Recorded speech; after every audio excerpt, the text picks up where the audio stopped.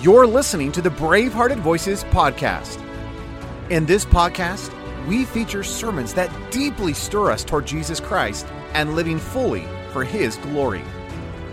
As you listen to this powerful collection of communicators from yesteryear, it is our desire that you be stirred to live a life fully given to Jesus Christ and discover a Christianity that actually works.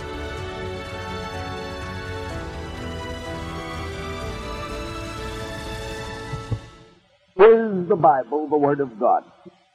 If the Bible is the Word of God, an absolutely trustworthy revelation from God Himself, of Himself, His purposes and His will, of man's duty and destiny, of spiritual and eternal reality, then we have a starting point from which we can proceed to the conquest of the whole domain of religious truth.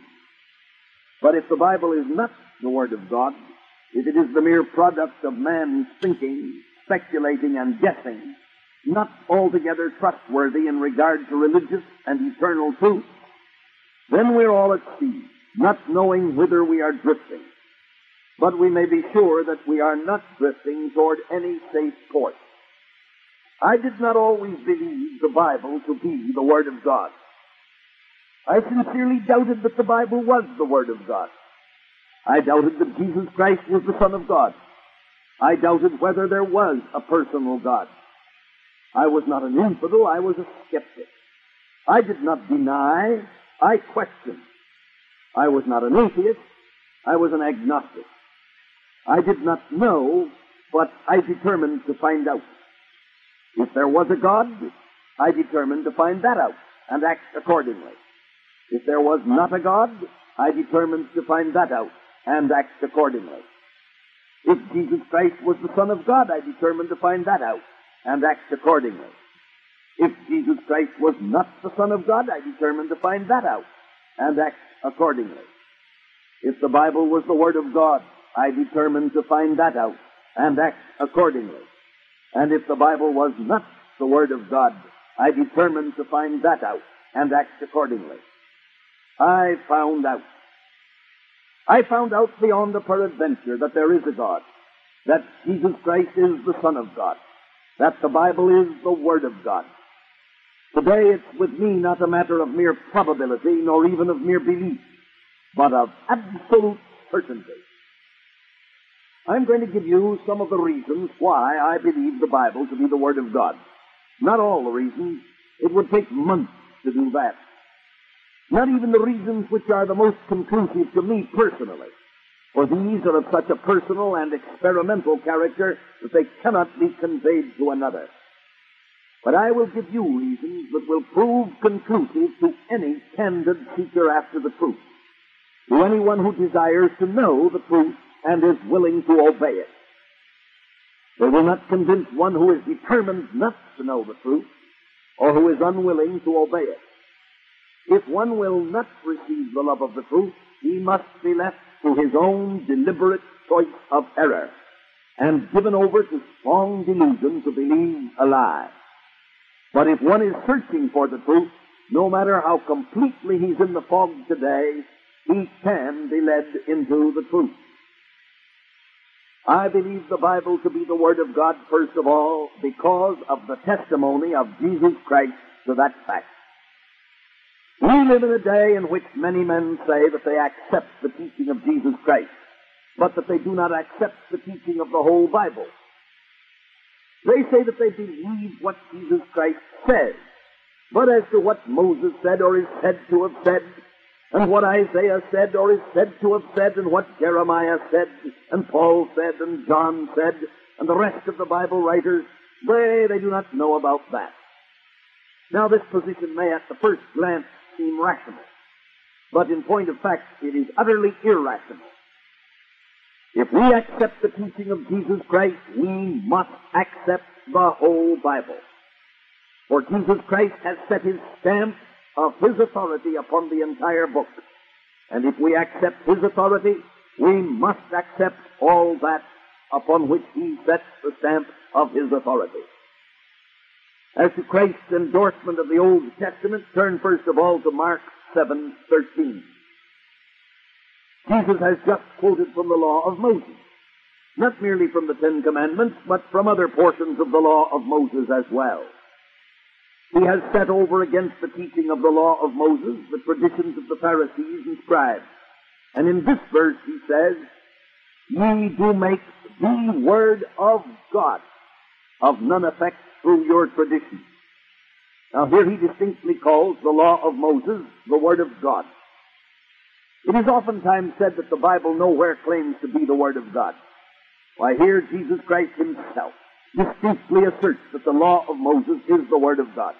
If then we accept the authority of Jesus Christ, we must accept the law of Moses as the word of God. Of course, this only covers the first 5 books of the Old Testament, but if we can accept this as the word of God, we will have little difficulty with the rest of the Old Testament, for it is here that the hottest battle is being fought today. Turn again to Matthew 5:18. Here Jesus says, "Till heaven and earth pass away, one jot or one tittle shall in no wise pass from the law until all be fulfilled." Now every Hebrew scholar knows that a jot is the Hebrew character yod, the smallest character in the Hebrew alphabet, less than half the size of any other character in the Hebrew alphabet. And that a tittle is a little horn that the Hebrews put on their consonants. And here Jesus asserts that the law of Moses, as originally given, is absolutely infallible down to its smallest letter and part of a letter. If then we accept the authority of Jesus Christ, we must accept the authority of the law of Moses as originally given and as contained in the Old Testament Scriptures. Turn next to John 10:35. Jesus has just quoted in proof of a point which he is making from one of the Psalms, and adds, "The Scripture cannot be broken," thus setting the stamp of his authority upon the absolute irrefragability of the Old Testament Scriptures. Turn again to Luke 24:27, and you will read that Jesus, beginning at Moses and all the prophets, expounded unto them in all the Scriptures the things concerning himself. And in the 44th verse he says, "All things must be fulfilled which were written in the law of Moses and in the prophets and in the Psalms." Now every scholar knows that the Jews divided their Bible, our present Old Testament Scriptures, into 3 parts. The law, the first 5 books of the Old Testament, the prophets, most of the books which we call prophetic and some of those which we call historical, and the remaining books of the Old Testament, the Psalms, or sacred writings. Jesus Christ takes up each one of these 3 recognized divisions of these Old Testament Scriptures and sets the stamp of his authority upon each one of them. If then we accept the authority of Jesus Christ, we are driven logically to accept the entire Old Testament Scriptures. In Luke 16:31, Jesus says, "If they hear not Moses and the prophets, neither will they be persuaded, though one be raised from the dead." Thus, in the most emphatic way, endorsing the truth of the Old Testament Scriptures. In John 5:47, Jesus says, "If ye believe not his writings, Moses' writings, how shall ye believe my words?" Thus setting the stamp of his authority upon the teaching of Moses as being as truly from God as was his own. We must then, if we accept the authority of Jesus Christ, accept the entire Old Testament. But how about the New Testament? Did Jesus set the stamp of his authority upon it also? He did. But how could he, when not a book of the New Testament was written when he departed from this earth? He did it by way of anticipation. Turn to John 14:26, and you will hear Jesus saying, "The Comforter, which is the Holy Ghost, whom the Father will send in my name, he shall teach you all things, and bring all things to your remembrance, whatsoever I have said unto you." Thus setting the stamp of his authority, not only upon the apostolic teaching as given by the Holy Spirit, but upon the apostolic recollection of what he himself had taught. The question is often asked, how do we know that in the gospel records we have an accurate reproduction of the teaching of Jesus Christ. It is asked, did the apostles take notes at the time of what Jesus said? There is reason to believe that they did. But Matthew and Peter, from whom Mark derived his material, and James, from whom there is reason to believe Luke obtained much of his material, took notes of what Jesus said in Aramaic, and that John took notes of what Jesus said in Greek, and that we have in the four Gospels the report of what they took down at the time. But whether this be true or not does not matter for our present purposes. For we have Christ's own authority for it, that in the apostolic record we have not the apostles' recollection of what Jesus said, but the Holy Spirit's recollection of what Jesus said. And while the apostles might forget and report inaccurately, the Holy Spirit could not forget. Turn furthermore to John 16, 12, and 13, and you will hear Jesus saying, I have yet many things to say unto you, but ye cannot bear them now. Howbeit, when he, the Spirit of truth, is come, he will guide you into all truth. Here, Jesus sets the stamp of his authority upon the teaching of the apostles as being given by the Holy Spirit, as containing all the truth, and as containing more truth than his own teaching. He tells the apostles that he has many things that he knows to tell them, but that they are not ready yet to receive them. But that when the Holy Spirit comes, he will guide them into this fuller and larger truth. If then we accept the authority of Jesus Christ, we must accept the apostolic teaching, the New Testament writings, as being given through the Holy Spirit, as containing all the truth, and as containing more truth than Jesus taught while on earth. There are many in our day who cry, back to Christ, by which they usually mean, we do not care what Paul taught, or what John taught, or what James taught, or what Jude taught. We do not know about them. Let us go back to Christ, the original source of authority, and accept what he taught, and that alone. Very well, back to Christ. The cry is not a bad one. But when you get back to Christ, you hear Christ himself saying, on to the apostles. They have more truth to teach than I have taught. The Holy Spirit has taught them all the truth. Listen to them. If then we accept the authority of Jesus Christ, we are driven to accept the authority of the entire New Testament. So then, if we accept the teaching of Jesus Christ, we must accept the entire Old Testament and the entire New Testament. It is either Christ and the whole Bible, or no Bible and no Christ. There are some in these days who say that they believe in Christ, but not in the Christ of the New Testament. But there is no Christ but the Christ of the New Testament. Any other Christ than the Christ of the New Testament is a pure figment of the imagination. Any other Christ than the Christ of the New Testament is an idol made by man's own fancy. And whoever worships him is an idolater. But we must accept the authority of Jesus Christ. He is accredited to us by 5 unmistakable divine testimonies. First, Christ is accredited to us by the testimony of the divine life that he lived. For he lived as never man lived. Let any man take the 4 Gospels for himself and read them carefully and candidly. He will soon be convinced of 2 things. First, that he's reading the story of a life actually lived. That no man could have imagined the character there set forth unless the life had been actually lived.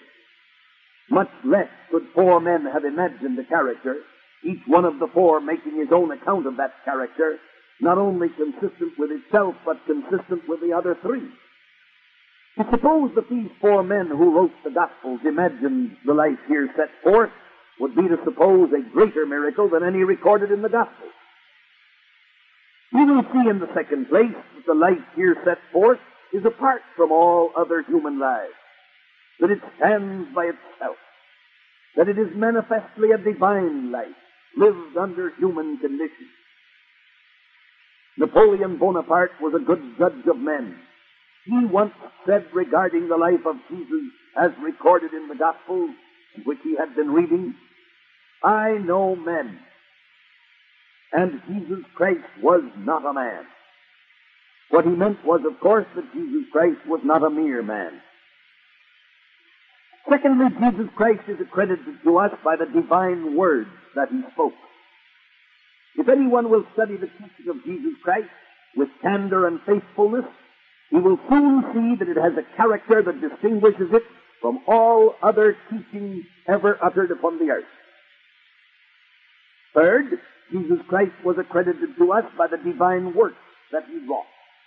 Not only healing the sick, which many others have done, but cleansing the leper, opening the eyes of the blind, raising the dead, stilling the tempest by a word, turning water into wine, and feeding 5,000 with 5 small loaves and 2 small fishes, which was a creative act. These miracles of power are clear credentials of God come to teach. We cannot study them candidly and not come to the same conclusion as Nicodemus did.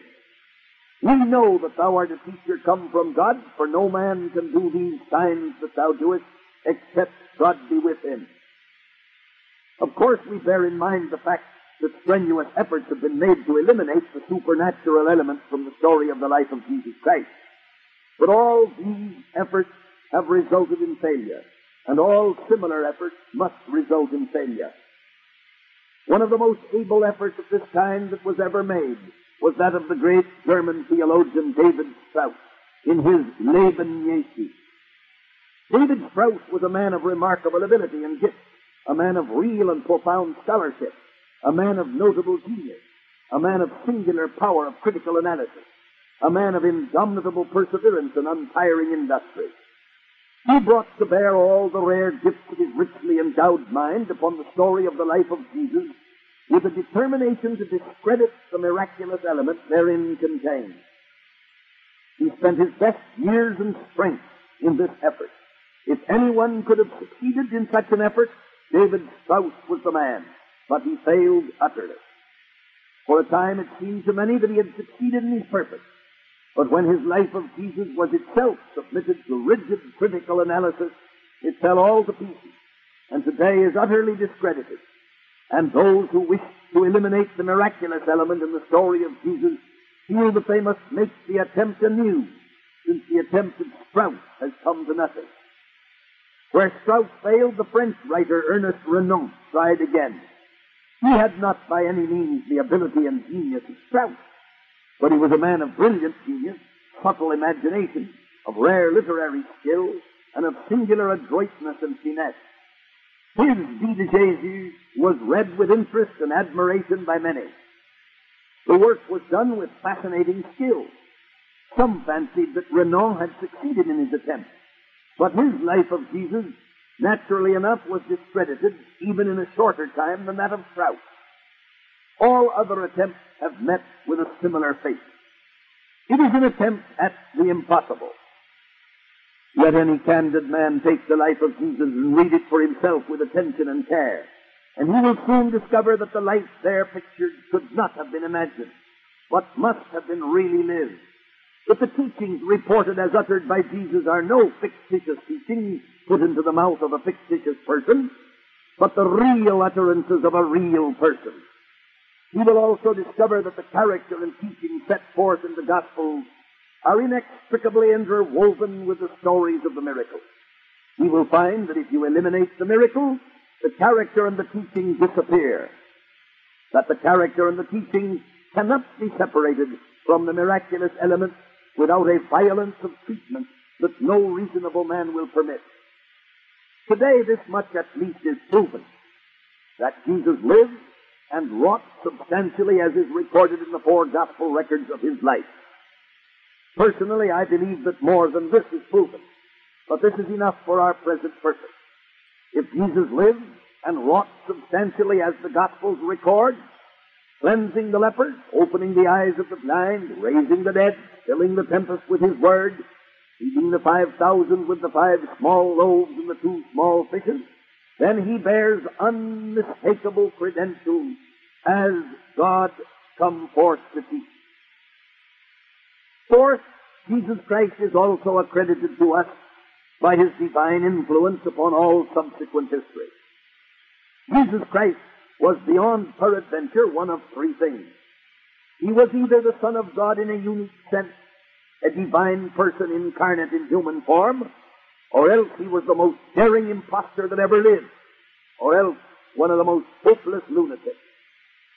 That he claimed to be the Son of God in a unique sense, and that all men should honor him even as they honored the Father, as he said in John 5:23, and that he and the Father were one, as he said in John 10:30, and that he that had seen him had seen the Father, as he said in John 14:9, of this there can be no honest doubt.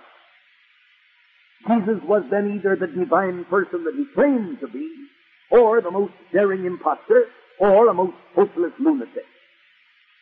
Was his influence upon subsequent history the influence of a lunatic? No one but a lunatic would say so. Was his influence upon subsequent history the influence of an impostor? No one but one whose own heart was thoroughly cankered with deceit and fraud would think of saying so. Not an impostor, not a lunatic. We have only one alternative left. He was what he claimed to be, the Son of God, God the Son. Hence, Jesus Christ is accredited to us by his resurrection from the dead. I shall hope to show you in another time the evidence for the resurrection of Jesus Christ. We will see the historic evidence for the resurrection of Christ is absolutely convincing in its character, that the resurrection of Jesus Christ from the dead is one of the best proven facts of history. But the resurrection of Christ is God's seal to Christ's claim. Jesus Christ claimed to be the Son of God, God the Son. He was put to death for making that claim. Before being put to death, he said that God would set his seal to the claim by raising him from the dead. They killed him. They laid him in the sepulchre. They rolled a stone to the door of the sepulchre. They sealed that door with the Roman seal, which to break was death. And when the appointed hour of which Christ had spoken came, the breath of God swept through the sleeping clay. And Jesus rose, triumphant over death. And God spoke more clearly than if he should speak from the open heavens today and say, "This is my beloved Son, hear ye him." We must then, if we are honest, accept the authority of Jesus Christ. But if we accept the authority of Jesus Christ, we must accept the entire Old Testament and the entire New Testament as being the Word of God. Therefore, I believe the Bible to be the Word of God because of the testimony of Jesus Christ to that effect. A school of criticism has arisen that assumes to set up its authority against the authority of Jesus Christ. They say, for example, Jesus says that the 110th Psalm was by David and was messianic. But we say that the 110th Psalm is neither by David nor is it messianic. They ask us to give up the authority and infallibility of Jesus Christ and the Bible and accept their authority and their infallibility in their place. Very well, but before doing it, we demand their credentials. We do not yield to the claim of authority and infallibility of anyone until he presents his credentials. Jesus Christ presents his credentials. First of all, he presents the credentials of the divine facts that he lives.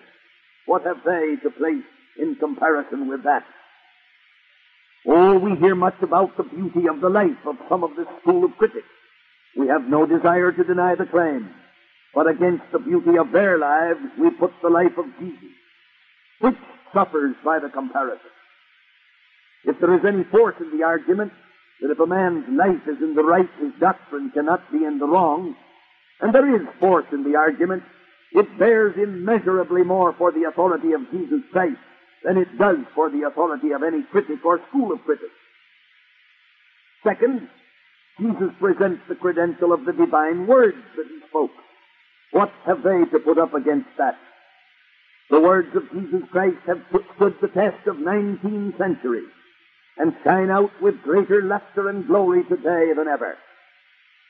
What school of criticism has ever stood the test of 19 centuries? If one has to choose between the teaching of Christ and that of any school of criticism, it will not take any thoroughly sane man long to choose. Third, Jesus Christ presents his third credential, the divine works that he wrought, the unmistakable seal of God upon his claim. What has the school of criticism to put up against that? Absolutely nothing. It has no miracles, but miracles of literary ingenuity in the attempt to make the preposterous appear historical. Fourth, Jesus Christ presents the credential of his influence upon human history. We all know what the influence of Jesus Christ has been, how benign and how divine. Everything that is best in modern civilization, everything that is best in national, domestic, and individual life is due to the influence of Jesus Christ. Alas, we also know the influence of the school of criticism. We know that it is weakening the power of ministers and Christian workers everywhere. We know that it is emptying churches. We know that it is depleting missionary treasuries. We know that it is paralyzing missionary efforts in every field where it has gone. I know this by personal observation and not by hearsay. This may not be their intention. With some of them it is not their intention, but nonetheless it is a fact. The influence of Jesus has been thoroughly beneficent. The influence of this school of criticism is utterly bad. Fifth, Jesus presents his fifth credential, his resurrection from the dead. What has this school of criticism to set up over against that? Nothing whatever. Jesus Christ established his claim. The opposing school of criticism stands dumb. Therefore we refuse to bow to the assumed and unsubstantiated authority and infallibility of any school of criticism, of any priest or pope or theological professor.